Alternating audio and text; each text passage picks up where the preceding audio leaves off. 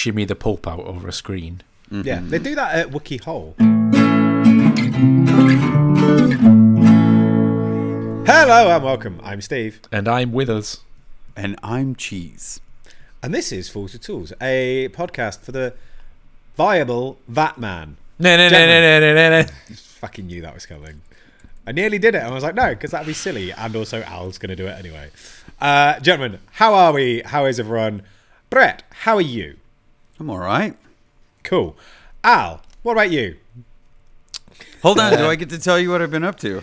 Yeah, go on then. Okay, yeah. So the last week, since last we spoke, I got to spend a little bit more time with Dandles and Jandals before they took off. I did a welding day with Daniels, or welding a couple of hours.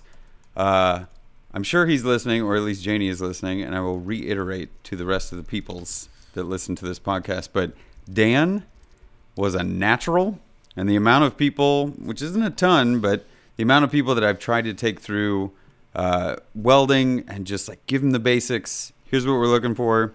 This is how you judge how good your weld is, all that kind of stuff. He nailed it, and it was very strange knowing that this wood turner and this guy that works for a wood company and an equipment company and all this stuff suddenly is he's downright silly with his welding. It was very tasty. So I'm glad I got to be there for that and be part of that experience. I did maybe put it in their ears that they could be looking for a welder just for odds and bodkins around the house. That was really fun. And then I hopped in the car and started driving east, because I am currently sat at my folks' place in Kansas City. I wanted to come see them for a few days, take a little trip for myself. And en route, I did have a business consult that we had been talking about, me actually going on site in Dallas, in Texas. And I'm so glad I did it and actually get to see the place where I might do a renovation here in the future. It's a friend of a friend's bar, and it really needs some TLC, and I'm glad I went there, but it was good to do. We just kind of aligned it to where it was like, I'm thinking about going and taking a road trip. And he was like, well, if you do that, you should come do a consultation here, because we can look at everything, and I can take photos and all that. And then I jogged up here. What state is Kansas City in? It's not Kansas. It's in, well, which Kansas City are you talking about? That's what I mean. Yeah, which one are you in? Kansas? Like, why do you do that? Like, why I don't know. They separated it by a river and just called both sides the same thing. Do you know how many fucking Boltons there are in England, Steve? Give him a break. It's very true. Yeah, I'm on the Kansas side. I am originally from Kansas City, Kansas, in a small little town that is, as of last night driving in, blossomed. There's a lot more stuff and people out here, and it's a little weird because I grew up around cornfields and soybeans, and now there's less of that and more cookie cutter houses and whatnot. You sound like an old man. Well, let me tell you I can remember when this was all fields. I can remember when this was just what the sunlight touched is what we farmed, and out here it was a simple life, and now it's changed. Speaking of changes, Al, what have you Speaking of simple, Al. No change here. It was Remembrance Sunday at the weekend, the armistice, for those who call it different things. And part of the deal we've got at the Scouts with the church where we have our meet is that we attend services every now and then. Mm-hmm. So we did like a parade for Remembrance Sunday with some flags that we made, all lovely hand-sewn flags for the Scouts with like embroidered badges and wolves' heads and shit like that. And really cool poles with wolves' brass heads? Yeah, like the Scout emblem. Oh, right. Sorry. And and well, I have actually got a full wolf's head that I want to like cast, and yeah, but anyway, that's another story. And the finials on the poles are all lovely brass. I need to make another one, so I need to speak to someone about how to cast things. Maybe make a bronze one, I don't know. Which was nice. And then Monday night we were making stuff for the Christmas fair that we hold every year to raise money for the Scouts. So we were making like handmade soaps and dog biscuit advent calendars, which is a great idea. Nice. And a bit of fun. We made some progress with my neighbours Vitara. So basically one of the big challenges is all her husband's stuff was in the garage and we couldn't get in to the garage, and she was really reluctant to throw anything out or even go in there because it was just causing too much stress and trauma. Yeah. But we went through it all. She had some closure. We sorted some stuff, made some space. Now we can actually open the garage and start the work. Stripped all the engine out. I'm really annoyed because that car's got like 215,000 on the clock. Yeah. But it's fucking immaculate. And it's by far the best condition of all the Vitara. So I'm annoyed, but also happy that she's got a decent car to be working on. Yeah. There you go. Yeah. Awesome. So, Jürgen is our resident casting agent. Oh, Agent? okay. Yeah. We'll go Casting with agent. Yeah.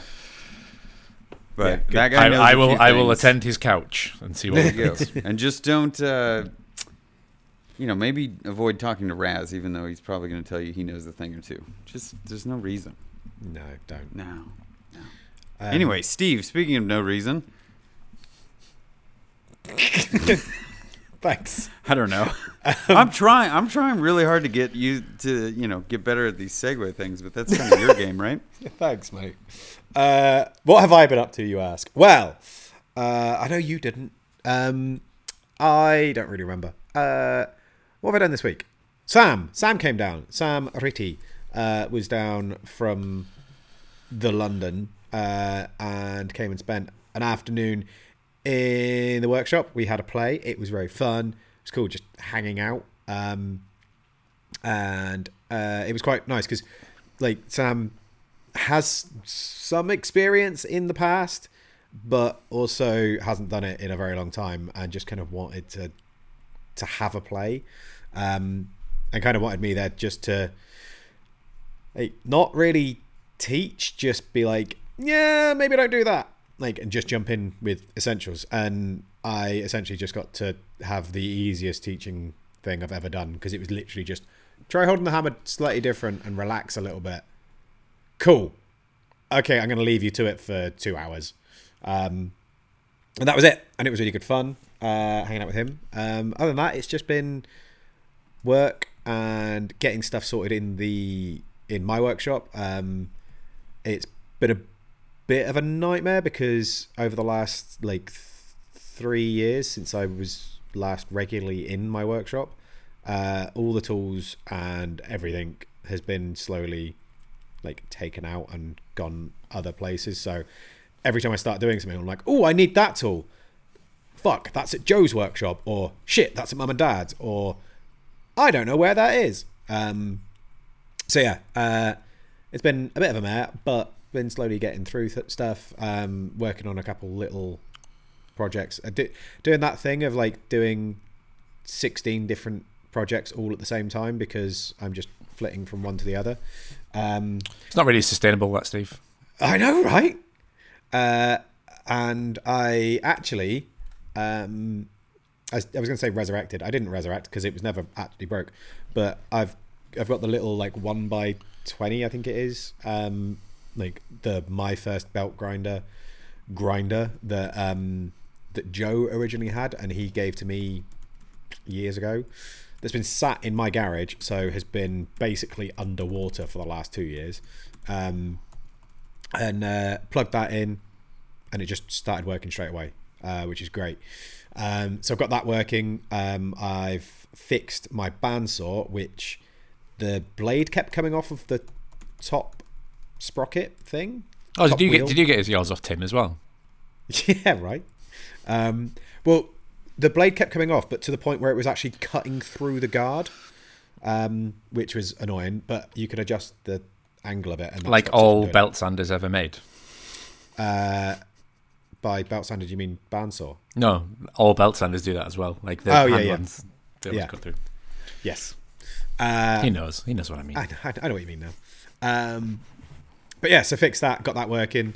I'm gonna make a table for that, so I can use it as an upright as well as the down one, horizontal one. So I can use it for actually cutting stuff out as well as cutting stuff short. And yeah, and other than that, it's just been kind of playing with stuff, which isn't really a sustainable method of not. business, I'd have to actually like produce stuff, which segues beautifully into our topic this week, which is sustainability. It's not sustain. Is it sustainability? I can't remember the exact wording you used, but it's stuff that's sustaining. I've said sustain too many times, and now I can't sustain. Al, do you want to take it over? Whoever's editing this, can we put loads of sustain on it when Steve's talking? I hope. Sustain. Yeah, so in my fucking depressing industry, sustainability with a big S is used as buzzword bingo by companies and brands as an attempt for some sort of corporate social responsibility, where they say things like, how can we communicate our sustainability credentials in order to appeal to, you know, a certain demographic. Mm-hmm. And what they mean is there a cheaper way of producing this? Yeah. So things like, we've reduced the amount of cardboard in our packet. What they mean is it's cheaper now than it used to be. Or we now only ship this much fairy liquid in our concentrated bottles. It's like, you mean you've reduced your logistics costs? Yeah. And it's a sort of vulgar attempt to pretend that you care about the environment when all you're doing is producing things which we don't need for money. And you know, damaging the environment less than you did yesterday is not helping the environment, it's just damaging it less. Yeah. And the word sustainability has just come synonymous with greenwashing and saying you're doing something for the environment. And someone made a really good point the other day that even the sort of impression of sustainability is wrong. Like, we are fucked right now. Yeah. It's already fucked. Why do we want to sustain it? Sustaining the status quo is a fucking nightmare. I don't want to sustain any of this shit. I want to change it or reverse it or, you know, do something about it. So even the concept of sustainability in itself, I think, is massively misunderstood. But to your point, Steve, sustainability with a small s, like, just doing stuff that is you can actually continue. You know, I can't sustain this job because I'm gonna burn out at some point. You know, I can't sustain my way of living because I just can't afford it. So you have to go, right, this isn't working. So what is a sustainable model? What is this like for your mental health and for your energy levels? You know, you can't work long hours all day every day. You're just fucked. Yeah. You know, you can't live on like that food all the time because it just doesn't work. I know what you're talking about. I'm definitely going to live off this rice and brisket for the next. I think 6 you months. know, there you go, Brett. Your approach to a sustainable business model in terms of how you survive is really compelling because it's unconventional and it requires a different approach. And I think sustainability in general, whether it is about the environment, whether it's about the economy, or whether it's about just responsibility in general, I'd love to take some different approaches to it and talk about how we can sustain things, on our scale. How is your hobby sustainable? How is your approach to making, Steve, sustainable? You know, if you've no longer got access to offcuts and scraps like maybe you used to, what's your approach now? Is it about scraps? Is it about, I get through because I just remake a lot of things and reuse a lot of things and bodge things together. Well, as far as I'm concerned, I know I do have access to things like scrap and throwaways that because I'm such a scrounge when it comes to usable materials, because I hate buying things new. I understand that the steel manufacturing companies aren't going to necessarily stop, but a big portion of blacksmithing and why I think I fell in love with it is I'm not that big of a fan of plastics or non-reusables, things that don't biodegrade. And I know steel isn't necessarily going to turn back into carbon tomorrow, but I feel like I'm not really throwing steel scraps into the ocean that are going to get into the fish that we are then going to eat. Then we're going to have plastic in us. And a lot of this, it's so timely that we're talking about this because I just listened to Ologies, which Steve turned me on to a while ago. But they just had an entire episode dedicated to not sustainability, but it was a waste management worker, somebody on a high level within like the New York State waste management company. And one of the questions that Allie Ward asked, she's like, be honest with me, how fucked are we with the amount of trash that we've produced and like these landfills and things? And the lady goes, professionally, getting better. Personally, we are so fucked. And it's like, oh my God. So going back to my own life and what I choose to do, I know that I will use materials that will break down. Like they will eventually have to be replaced. I'll have to recoat things in oils because I don't like using latex paints. And I know that I've had some issues with sourcing enough material, and there's always a bit of a trade-off, right? Because going and buying propane, or if I'm using coal in the coal forge, there's plenty of people that can make an argument for like stop using fossil fuels, you know, because that's not good for the environment and everything. I try to keep an active tally. It's just a mental tally on like, what am I taking in and what am I putting out, and then what's going in the garbage. And the fact that in my area where the property is, I'm only given one bin, and it's very large, and it's enough for like I would assume these kind of bins are what you would see out of like a small reconstruction happening at somebody's house. It's fucking huge, and I think I put like one bag of garbage in there once every 2 weeks. And that always makes me feel pretty good because it means I'm still producing work, but I'm clearly not producing a lot of waste in the process. It's the reuse of the steel, always scrounging around for usable material at antique malls or flea markets or whatever the hell I can do to scrounge up extra material and maybe not have to pay for it so much. But I think it goes beyond that, Al, and you brought it up even last week when we were recording, where systemically, like to change the system and have it actually benefit both sides, because most people only think about the, like, well, what if we stop using plastic? You're like, well, it's going to end up doing a lot of bad things to the economy across the world, and that could create even more problems. So how do we figure out viable options to like get the best out of both sides, and try as hard as we can to do better each day, like you're saying. I like to try and focus on getting a little bit better, waste a little less each day, buy a little less plastic, buy, you know, as many reusable items as I possibly can. Go on, Steve.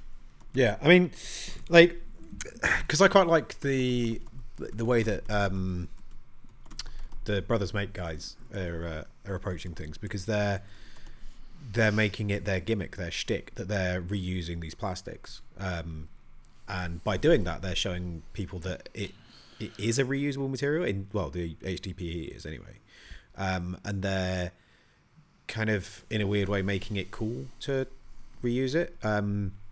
There's a company that has approached us about some knives that they want us to make, some blade blanks, and they want to use recycled plastic handles for that. So they just want us to produce the actual blade blanks. They're going to handle it with this recycled stuff. So I think like it's nice being able to work with people like that are that have that at the forefront of their mind and their business model. But that's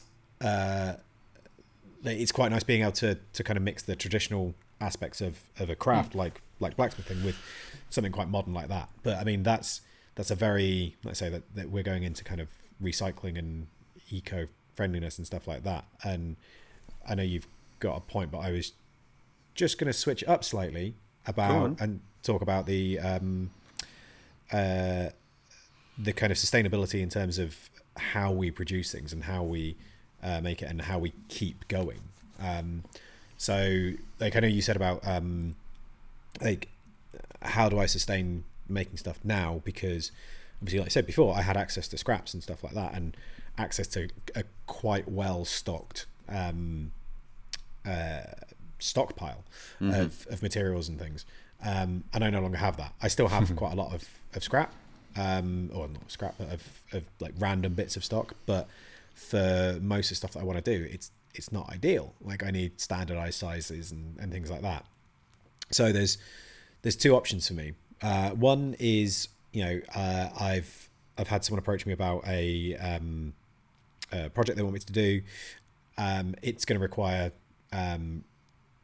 basically making a product and something that's going to be repeatable. So I'm going to need to buy in stock of a certain size, know what size that is, and work off that. So with that, it means that, say I know that I'm going to be using 4 meters of that stock size and it comes in 6 meter lengths.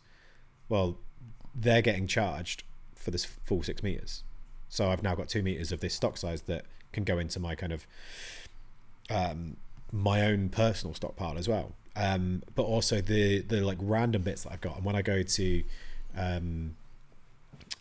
auctions and things like that, and they're selling off random bits of material or things that aren't necessarily stock, as in they're not like standard sizes. It might be, because I can't think of another example, it might be an old fireplace set that someone made that's a bit naff. But that's the beauty of steel, is I can just reforge it. I can turn it into something else. So yeah, I think like being like open to doing stuff like that, and the beauty of working with things like that is that then means that I'm not just making product. I'm not just making stock. I can experiment with it a bit more. I can use those non-standard things to experiment with texture, to experiment with different techniques, to experiment with whatever, and produce stuff that isn't just this product. It's more like what Chris was doing, where he just makes art from random bits of material. Yeah, I think what you bring up about sort of people's approaches to things and you call it the brothers bake as a shtick, right? But that's what they've chosen to do. Yeah. They're doing something, right? Yeah. And you read some of the comments on their stuff, and there's people like going, "Oh yeah, but how much fucking energy does it take to heat up a toasting iron and then melt the plastic?" And it's like, well, have you done all the calculations? Yeah. Are you coming to that conversation? It's like I often But get. Also, if that fucking electric is coming from like a renewable source, like wave energy or something like that, then go fuck yourself. But even that, it's like, have you actually? Are you going to come to this conversation? Have you thought it through? Like, I get a bit of stick for having like shitty old cars because like they're not particularly fucking fuel efficient and they give out more emissions than modern cars, right? It's like, yeah, but have you actually worked it out? Yeah. Cost Have you actually? Yeah, exactly. Like, how much are you bringing to this conversation other than sort of shallow? And that's my frustration with sort of corporate entities. It's that shallow level. I'm just going to do one thing without actually working it out and thinking it through and seeing the full effect of things. Yeah. And that's why we're in the state of in. Like you talk about, Steve, how we're going to produce things. I've been visiting a couple of farms lately because of one of my clients. Yeah. And basically, they were just saying that in 15, 20 years, there's going to be no nutrients left in the soil in the UK. Yeah. And that's not like scaremongery. That's basically just like, if we continue to farm the way we farm, without using traditional methods where you actually rotate and you give back to the land, we're literally going to be in the state that the US is in, where you just have to rely on artificial fertilizers, you know, and you turn it into a dust bowl and move on. Yeah. And it's like, the thing is we've known this for fucking years as well, and we've just not done anything about it. Because nobody's worried about sustainability, like genuine sustainability. No one's going, actually, maybe, the idiom of like the world benefits when men plant trees, the shade in which they're never going to live under. Yeah. It's like, it's the same with education. If we don't continue these skills, what's going to happen in 50 years' time when you want your fireplace making by a blacksmith? Yeah. Who's Johnny Seashell going to turn to when he wants a bespoke, beautiful wrought iron stand for his massive whalebone? Because there won't be any Bretts. There won't be any Bretts. Everyone will just be coders and developers. Yeah. It's kind of tough to talk about this stuff though, knowing that.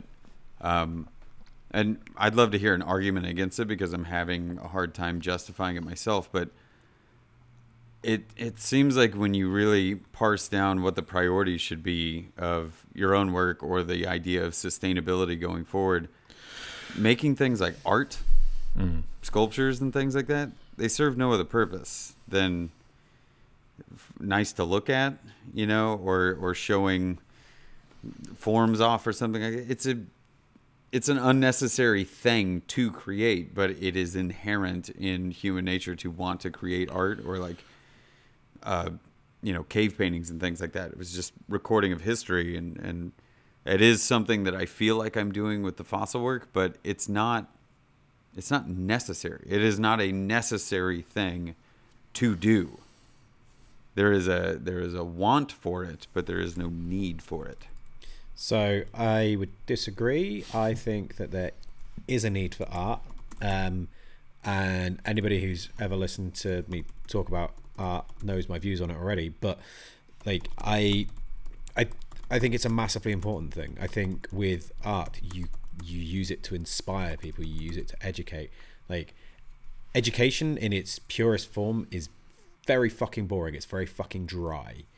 But art can be used to inspire people that aren't in formal education to learn more, to act upon something. That's what art can do. Yes, it is.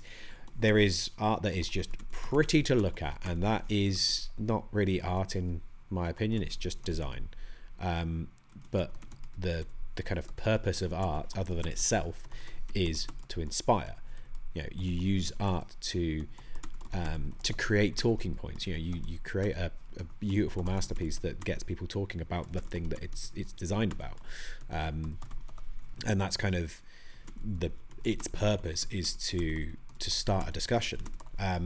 So I think art is important. I do think it is important to do that, but you have to also help guide that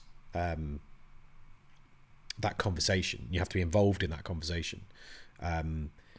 If that's your worry that what you're doing is frivolous, then you need to guide that conversation. Although I would also argue that a stand for something else is not art; it is just design. It's not art, Brett. Yeah, and I know you were being provocative, Brett, when you talked about art being of worth. But you speak to a psychologist about like the correlations between creativity and human empathy and understanding. The way we are wired, those things are really important for civilization.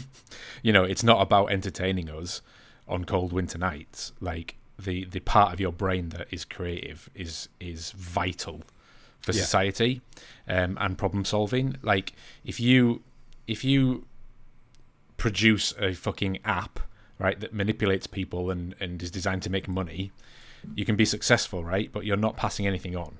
Yeah. Mm-hmm. The next generation is not going to learn anything from the thing that you did. Whereas if you create something artistic, be it a story, a work of art, a piece, something that is visually stimulating, something that is original and engaging, that then inspires the next. Like you say, Steve, that is sustainable. That is a model that has, since the dawn of time, since we were able to speak and spit on the walls, that is what has been sustained, and it's still happening, which is testament to that being fucking valuable.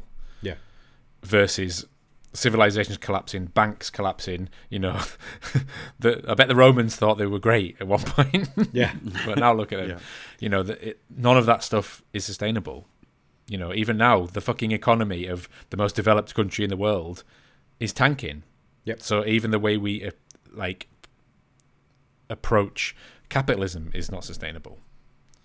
Yeah, and that's when you get into the how was the system built, and this is a discussion I think I've had with you guys maybe offline, and I've definitely had it with friends and family alike in the last few years. But the idea that all of these systems that we developed and put into place that trickle down to us, even on our smaller scale, but we kind of learn from the things above us or the companies above us or maybe teams that do a thing that we want to do individually.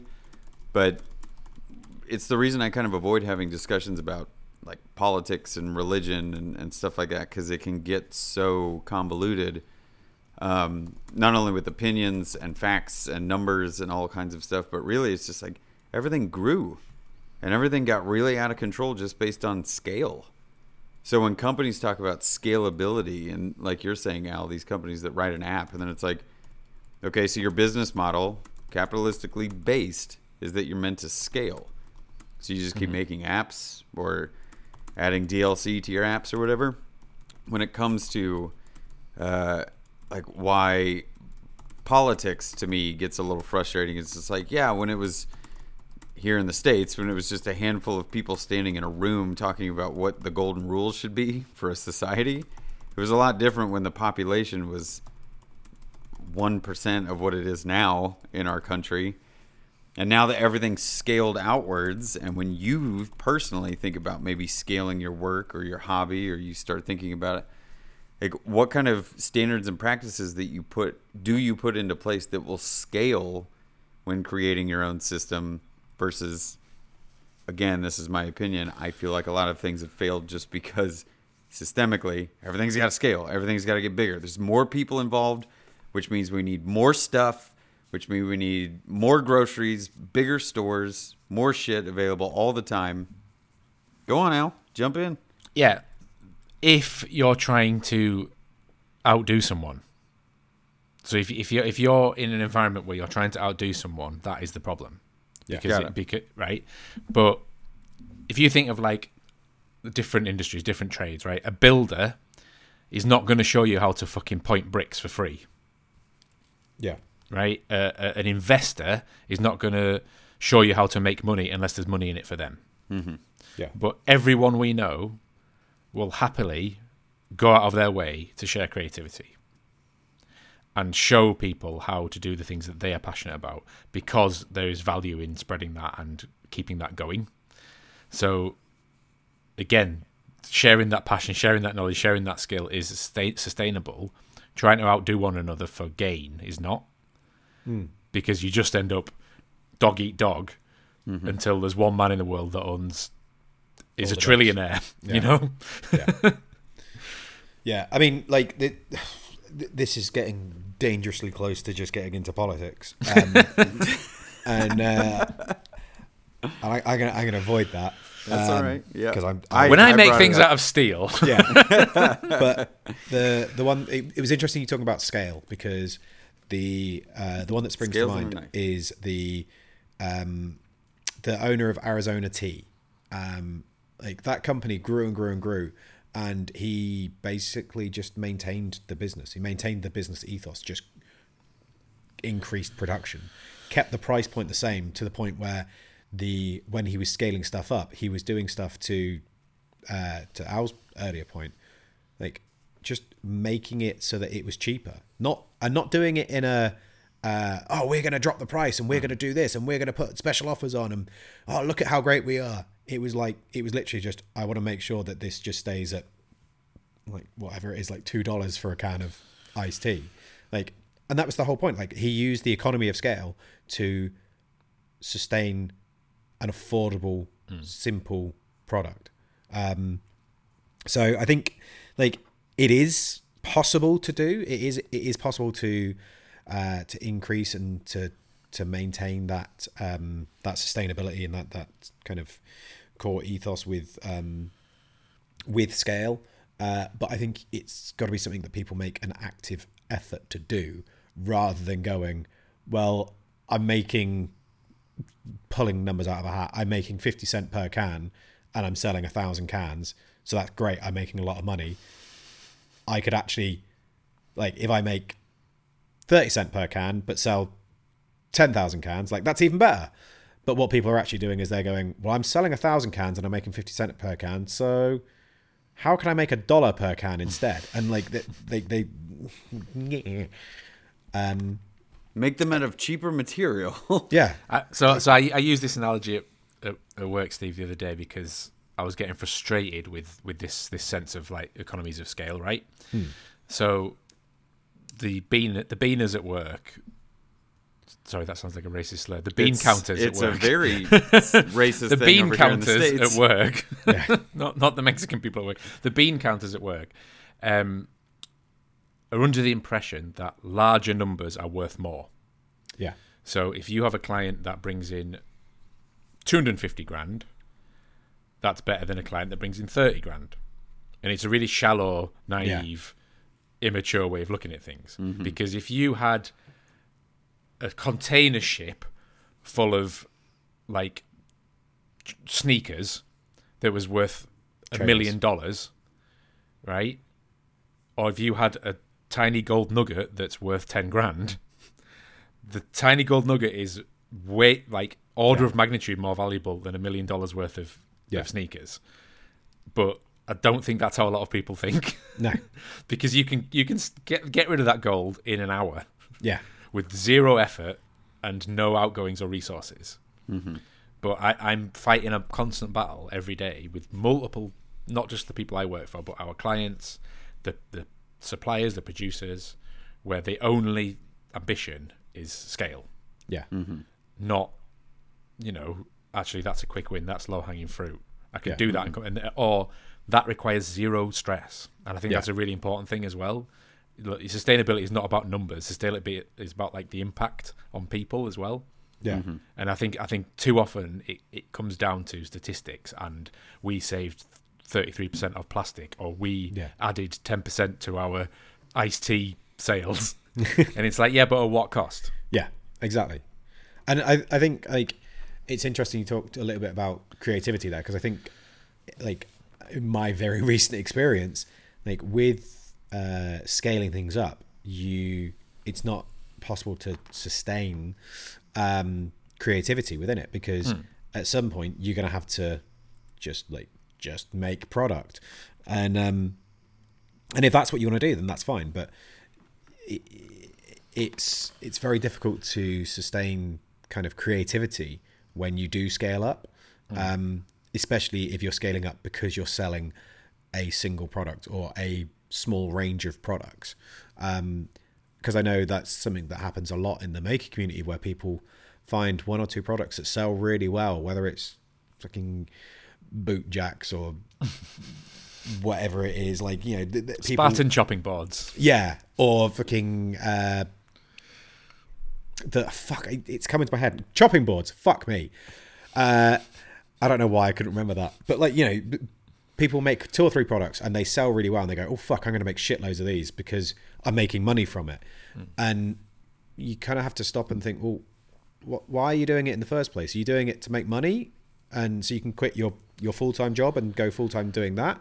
And if that's the case, then why do you want to quit your full-time job? Do you want to do you want to do woodworking because you think you can make a load of money from it, or do you want to do it because you enjoy the creative part of it? And if you enjoy the creative part of it, then turning it into a full-time job where you're just selling a single product is not going to be fun. Like, that's not enjoyable.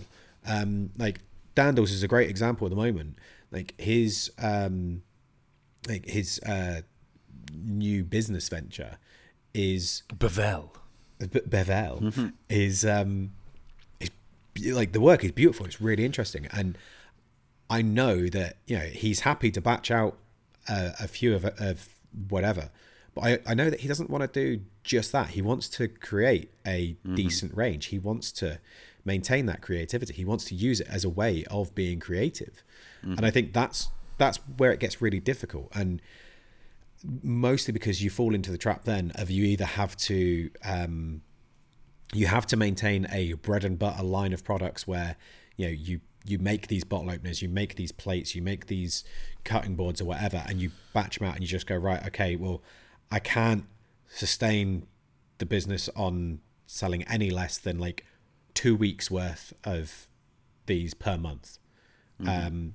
So you have to say, right, well, is that sustainable for me? Is it sustainable to do 2 weeks of shitty, boring, like grunt work, to then have 2 weeks of a kind of fun where I can, if I don't sell the product, I might not be able to go out this weekend, but I can get the bills paid, because that's what I'm like. That's what I'm doing with the driving job. That is my. I do this and I can pay I can't actually pay the bills, but I do this, and that's my baseline. Anything I make on top of that is a bonus. And I could go out, I could go into the workshop, and I could just be making, just simple bottle openers or whatever, just making a product range and selling stuff that I know will sell. And to a certain extent, I am going to do that. There is going to be a bunch of stuff that I sell as product because I know that it will make money. But the whole point of doing this is that I maintain a certain level of creative control, because at the end of the day, your customers are the people that dictate whether or not you can have that creative control. Because if they're only buying the bog standard stuff that has no creativity in it, then that's what your business has to produce. So yeah, it's a very tricky balancing act to kind of sustain creativity and enjoyment whilst also doing a business thing. Sorry, I've had like 4 hours sleep in the last 2 nights, so I got halfway through. You had a lie-in? Yeah. And kind of trailed off a bit there. But yeah, sorry, Brett, you go. No, you're right. I mean, this could go in so many different directions too, right? This is a big can of worms that we can open or continue to open, because it just gets... There's so many variables involved and opinions involved in sustainability, or what someone can do to sustain themselves and their lifestyle. Steve, everything that you just talked about is proof that you are finding solutions to sustain your lifestyle, or at least the path that you're on right now. Yeah. And you're doing by any means necessary. You just may not be the most ideal situation. You may not have exactly what you need in the shop to do everything that you need to, but you're finding a way to sustain. And again, it's me sharing my opinion, but I'm a big fan of living within your means and not being the person who needs to win.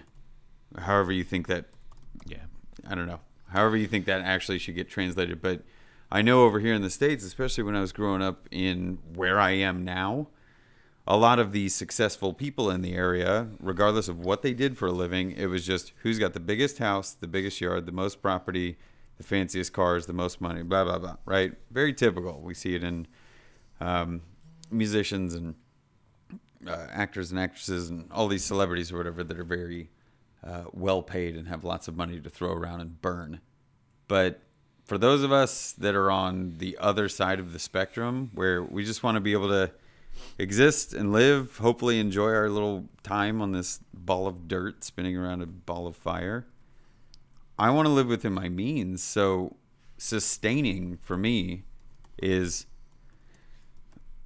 if you want to parse it down, it just comes to like upward trajectory. I always want to be going up as best I can. Doesn't have to be fast, and it doesn't have to be a very steep incline of progress and flag markers being made where, oh my God, it's just last year I was here, then next year, oh my gosh, everything's going up in terms of money, house, worldly possessions and things like that. I just want to maintain an upward trajectory of like, what have I learned? How much better have I gotten at things this next time around? Have I gotten better at sourcing material or reusing stuff? Did I realize my operating cost has actually gone down, which means I am profiting more next year because I'm just doing a better job of not spending as much? To me, that's sustaining. And I do think it's easier. Again, it's opinion, but I think it's easier than at least our society over here has come to believe. Like, you have to own a new car. And yes, we've talked about how they go shit, in like 3 years nowadays. But it's like, better have a nice car, better have really good insurance, better have kids, better have a partner, better have wife, or better have a house, better have all these things, possessions. And they're all markers for what is being successful, at least where I grew up. And no one, Steve, even at our age now, where it's like, if you were to just go, yeah, I'm kind of done with it, and I think I do want to just like travel around and maybe do some odd jobs here and there because that's going to make me feel like I'm sustaining the path that I'm on. Yeah. And you get rid of the house and you get rid of all this stuff, you get rid of the workshop or whatever. I don't think anybody would judge you per se and be like, oh my God, Steve's lost it. He's gone full van life hippie. You've taken a new path and you're finding the way to sustain that trajectory. But I think 20 years ago, people would have thought you were an absolute nut job for doing that. Well, there's that kind of meme that's gone around a few times where, you know, like 20 years ago, if you told someone that you wanted to live in a van by the river, then they would have called you a dirty hippie and given you shit for it. Whereas now they encourage it, but it's going to cost you 120 grand. And, because they got to sell you this nice fancy van. But yeah, like I was listening to a podcast today that Mark Adams recommended, and it's the Self Helpless podcast, and it was with Whitney Cummings, I think. I don't remember, but they were talking about goal setting and like how being successful and all of this sort of stuff, and it was quite interesting because Whitney was very adamant that she wants to make money. She doesn't care that people know that she's rich, and whereas a lot of people kind of they want to be successful, but they don't want to throw it in people's faces. And she kind of said the thing is it's about setting your goals. Like what is your goal with this? And you set that goal and you aim to achieve it. And the idea was that you make that goal kind of unachievable or unquantifiable, so that you are always driven to keep going for that. And I find that quite difficult, like, because if the goal, if I never get that dopamine hit of I've achieved it, then that doesn't work for me.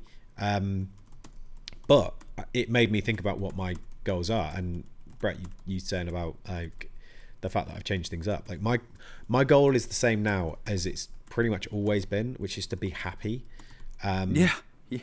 And like that's not a hard goal to understand, but it is quite a hard one to achieve, because you have to balance so many other things to be able to do it. And to be happy briefly is fairly achievable, but to sustain it is where it gets a bit more difficult. And that's where the kind of balance and everything comes in. Yeah, I always think of sustaining as like treading water. Yeah. Like you say, Steve, like it's about survival. I just want to make enough to pay my bills. Yeah. And it's like, right, but then what's changing? What are you going to, how is the world going to change? I'd much more be interested in like regeneration or a total renaissance. Yeah. You know, instead of sustainability, or to Brett's point, learning or growth or even reduction. Yeah. Like to your point, people want to go and live in a fucking van and get rid of all the possessions. Like this might sound utterly madness to people, but I want to earn less money. Yeah. Right? I want to be in a position where I don't need as much as I need to make it through the month. Yeah. I'd much rather be, have a lower salary and have lower outgoings and lower fucking shit to care about and worry about. Yeah. And live a simpler life with less shit and strip all the stuff away from my life that I don't fucking need.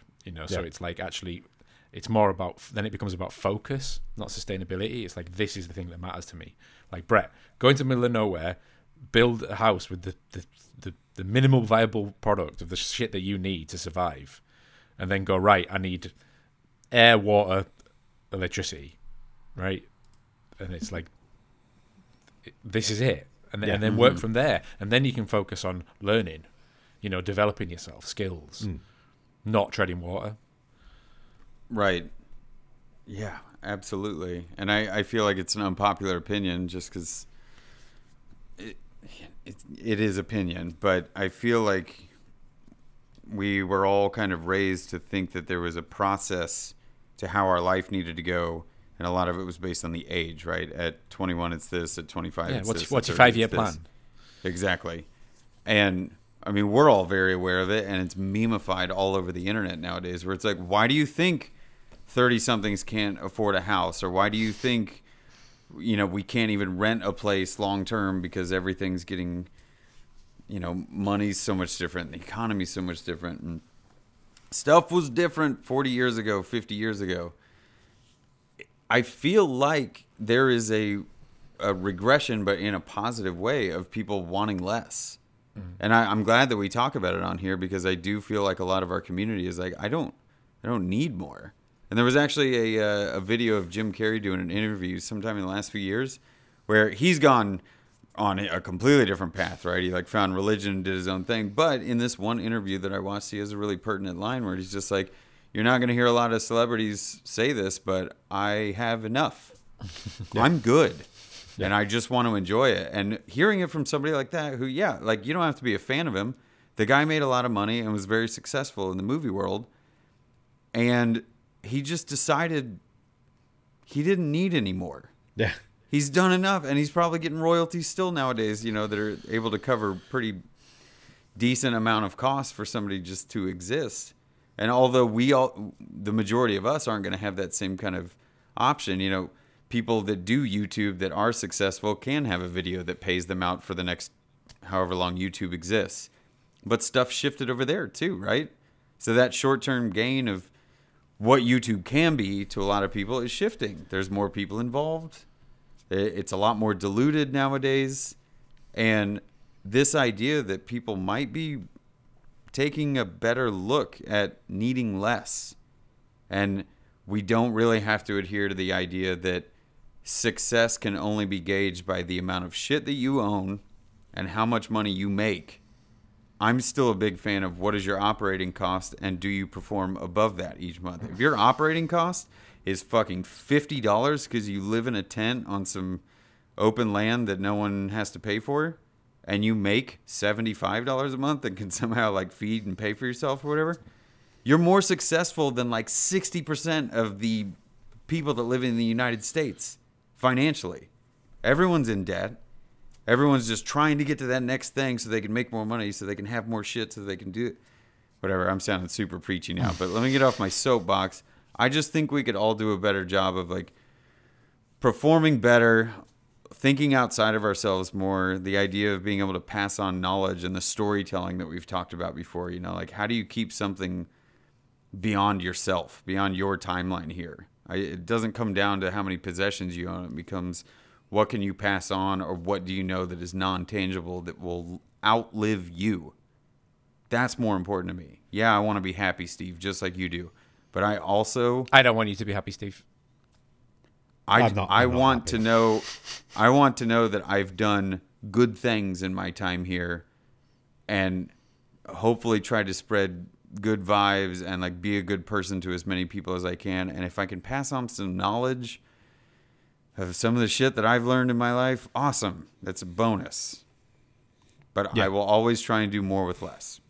Yeah. I mean, just to go back a little bit to something that Al said about the fact that you think of sustaining as treading water. The reason I kind of want to come back on that, and I realise that this has turned into quite a fucking dark and dreary fucking episode, but it's really not though. It kind of is. But like, we're just telling facts. Are the facts depressing? Yeah, massively. But you saying that about the treading water being what you think of as sustaining, like and wanting to earn less. Like I used to have, as we all know, I used to have quite a well-paid job that didn't sustain me as a person. It wasn't good for me. It sustained your bank account to an extent. Yeah, exactly. But yeah, I was earning good money. I was able to eat out quite regularly. I was able to go out for a drink with friends when I wanted to. I was able to buy gig tickets when I wanted to, and it was great. I then went to another job where I was, for the most part at least, I was much happier. But the money situation was a lot worse, and that became difficult. I then ended up working for Alex and doing that, and it just got to the point where it wasn't sustainable for me to keep just treading water, both in terms of my finances and my mental health, because that's all I was doing. I was maintaining the status quo, but that's what I thought I was doing, but I wasn't. It was just getting progressively worse, and I think that's something. Treading water is not. You're getting tired and you're going to drown. Exactly. That's the metaphor.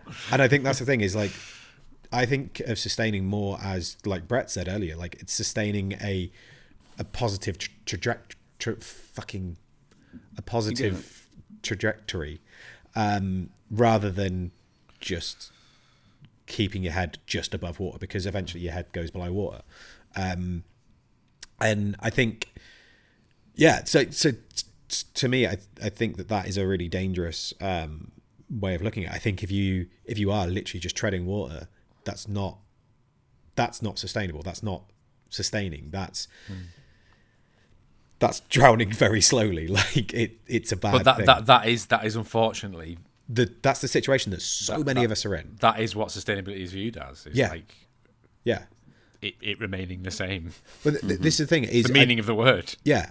But I think it's being used now as if it's some kind of like sustainability, as in, we can keep this going forever, and we can't, because it's if you are treading water, that's not sustainable. And so I think if you feel like you are just treading water and you are just sustaining things, then look at what you can do to change, because that's not. I realize we've said sustain like 50,000 times this episode, but treading water is not sustainable. You need to do something to get out of that. And whether it's, whether you take a hit on your finances for your mental health, or God forbid the other way around, but just figure something out. Because, sometimes it is worth taking that hit on your mental health for a year or two to be in a position where you can get better. Because sometimes you've got to spend money to make money, sort of thing, and sometimes you've got to spend your mental health to make money to make money. I don't fucking know. I know what I mean. But yeah, sometimes you've just got to put a bit of investment in, and sometimes that investment sucks. But if you do that, sometimes, just sometimes, the outcome is spiffing.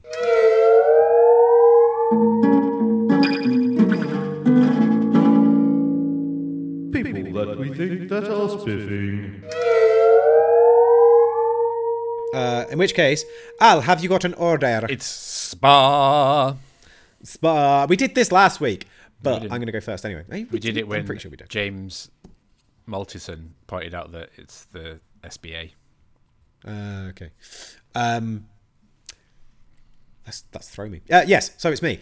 I am going to spiff a company who we have spiffed before, and I'm just respiffing them because I had a really nice chat with them yesterday. And that is Firefly Screen Printing in Grizzle. They are wonderful people, and they, if you're looking at doing sustainability in terms of like the eco-friendliness, then they have shit that can help you out, because they've got all the eco inks and shit like that as well. But also they're actual people. You can speak to them and you can talk about your needs with them. And yeah, they had a really good month the other day, and then they launched their new website, and then it was not so good. So go and help them out. Help them sustain their business by ordering your, if you're getting t-shirts and shit printed up, like Maker Central is coming up. If you want to have some t-shirts printed for that, use Firefly. Like fucking Awesome Merchandise, who took a load of people's money as a crowdfunding exercise and then fucking did a runner and took all the cash. Yeah. So fuck them and don't ever use Awesome Merch. Yeah. Go and use Firefly instead, because they are class. Yeah, they're fucking great guys. And in fact, I'm going to go up to Bristol in a couple of weeks, and I'm going to make sure I've got a couple of hours spare, because I'm going to go and see Sam and talk to him about some stuff, including maybe some Hillbilly Voodoo stuff. So yeah, go give them some love.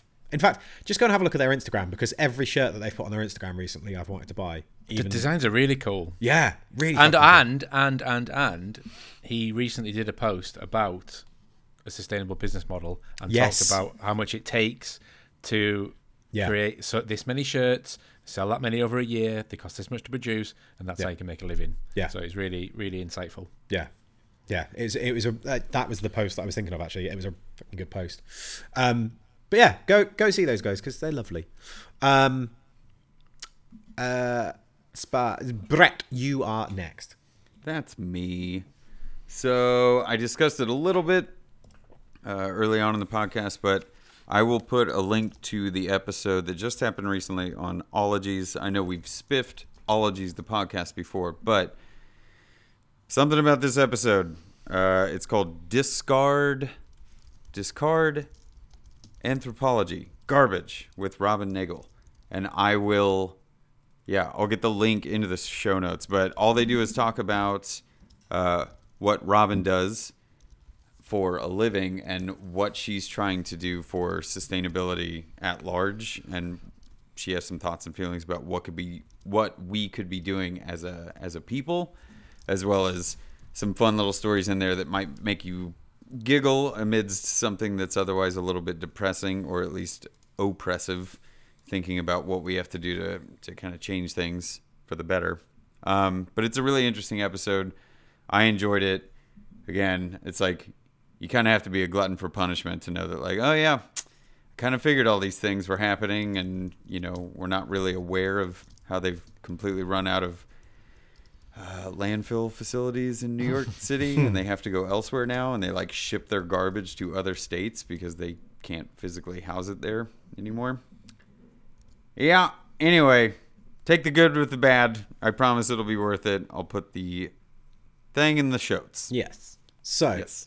very quickly on that one, Go I'm on. fairly sure that it was originally Al that spiffed the podcast, but I do remember you and I having a conversation about the podcast in Jimmy's kitchen. Yes, because Michael Alm was there, and we were just sharing. That's it, yes! Yeah. Fuck. I couldn't remember who the other person there was. Shit, saying that, I need to send him a t-shirt as well. I've got a t-shirt for him wrapped up, but I've not put his address on it or sent it yet. Al is last, but first in our hearts. Oh. Nah. So I'm going to spiff music. Ooh, just So for In those, general. just music's great. For those of you in the UK who have experienced the annual fucking corporate-a-thon, which is supermarket Christmas adverts, may have enjoyed the soundtrack to the John Lewis one, because it is a cover of Blink 182's All the Small Things. Really?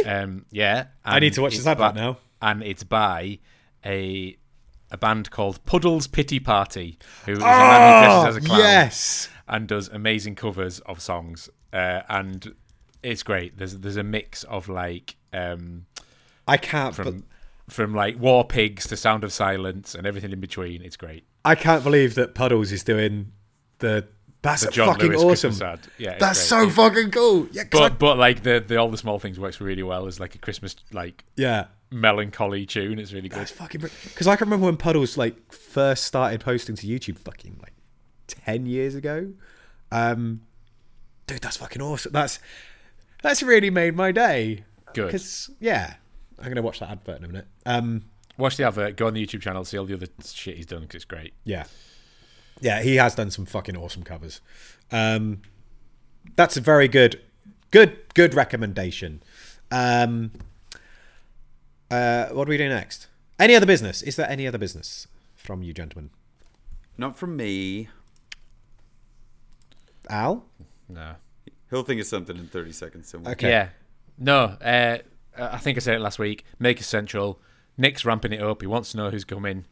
Let him know. If anyone wants to be a part of it, take part in Make with Makers, whether it's running classes or just helping out in general. We'd appreciate the support. Or just let us know if you're coming. Good shout. Yes. I am officially. Steve's coming. As I say, I am officially going according to their Instagram account because Nick messaged In what capacity are you going, Steve? Are you going with a blacksmithing stand? Yeah. TBC. TBC. So, yeah, we'll talk about that later. There is some more AOB as well, which was from the Makers Waffle guys saying that they loved us in an email that they sent after. Email of the week. We've got 2 emails of the week. We've got 2 emails of the week. Oh, yes. So the second one, so that was from the guys over at Maker's Read it Waffle. out properly. Let me fucking finish. That was from the guys over at Maker's Waffle, which if you don't listen to, you should, as long as you've got a spare like 14 hours. But they normally record live on YouTube on a Sunday evening at 9:30 UK time. I don't know what time that is in wherever you are, but just use Google. That's what it's for. Well, the Yanks are getting rid of daylight savings, so that's going to mess with it even more. Yeah. Why the fuck don't we? Like, why do we even do it? Nobody gives a shit anymore. Because something crops. I don't know. The thing is, it was to make. I'm not even going to get started. It's a whole other rant. So we do have a second email of the week, or a second email from Mr. Dave Bauer, but this is potentially a whole topic. So I'm just going to quickly read it out, and then Al can answer the question, and then maybe we'll decide if we're going to answer it or if we're going to talk about it in another episode, a future episode. We could do an after show. Right. So the email says, "Hey, gentlemen and Steve," which the fuck's that supposed to mean? Accurate. Fuck you. What's that supposed to I be? want to remind Steve to forward this. Jamie said he can remind Steve to screenshot it. Yeah, done that. I actually screenshotted it straight away. I didn't even need to send it to Jamie. I had a question for Al. If he were to visit the Catskill Mountain Maker Camp, which he should do, and you should all come along, although tickets are already sold out for the hotel, so you'll have to camp if you come along this year. Next year. Camp. I know, right? But I would highly recommend it because it is fucking good fun. What skill would he want to share with the people? And side question, if Brett and Steve were not teaching blacksmithing, what other skill would they share? And finally, I don't know. Yes. So Al, do we want to do this as a quick answer now, or do we want to do? I'm not interested. It's not a sustainable business model. You're such a dick. Yes, we'll bring it up as a future topic. Yeah. Yep. Cool. We'll figure out Like something it. to do. Good question. Cool. There we go. So Dave, you will get an answer. Thanks, Dave. Soon. I like Dave. Dave's fucking lovely. Dave's Dave's good got people. a podcast as well. You should go listen to Dave's podcast, which is Making Problems to Solve. I think. Yes. I'm gonna say yes. So yeah, go listen to that one as well. It's good. It's good fun. In fact, I think Brett and I have both been on it. Brett, Yeah, have you thanks been for the on invite, Dave. I have not been on. it? Brett will be on it soon. I think I was on it. My agent will talk to Yeah. Dave, I guess. Our people will Steve talk to your people. handling Yeah. it. But yeah, What do you mean, your people? that's one. Oh, fuck's sakes. That's one of the places where I spoke about art, and had a lovely chat with Dave, and it was very good fun. Longest outro ever. Here we go. No, it's not. This is It's not finished yet. yeah. This is not the longest. It's not even the outro. This is the emails. This was your fault, Brett. You were the one that wanted to fucking remind everyone more about emails. Remind Keep 'em everyone coming, folks. emails. That to was a send good first emails week. to hello@fwdpodcast.com. FWT podcast, not D. I don't know what FWD is. Fools with Fools with duels? Duels? sure. Yeah. They put the D in Jandals. Oh, God. Right, so on that note, if you want to find us, you can find us in all of the usual social media places. You can find me at Moonshine Metalworks. You can find Brett at Skull and Spade 13. And you can find Al at Al's Hack Shack. Al's Sustainable Shack. There we go. Sustainable Shack Sustainable. I don't think Sustainable this Shack. skit is sustainable. If you want to find us as a group, you can find I us. used to, before the show, when I wrote my notes, have an idea for the Al's Hack Shack thing, but I always forget now that it's at the end of the episode. So what I need is a prompt early on. Like I did with the alliteration this Exactly. week. Yeah. Well, I shall endeavour to remind you. I won't because I forget everything, but I will do my best. Yes, if you want to find us as a group, then we are FWD Podcast most places. If you want to email us, as we said, it is hello@fwdpodcast.com. But that's it. So until next week, do more than just sustain yourself. Go out and be positive. Do something good. Increase your happiness or whatever. I don't fucking know. Right, that's it. We love you. Bye. Bye. Steve clipped out. I managed to keep it quite low. Well done.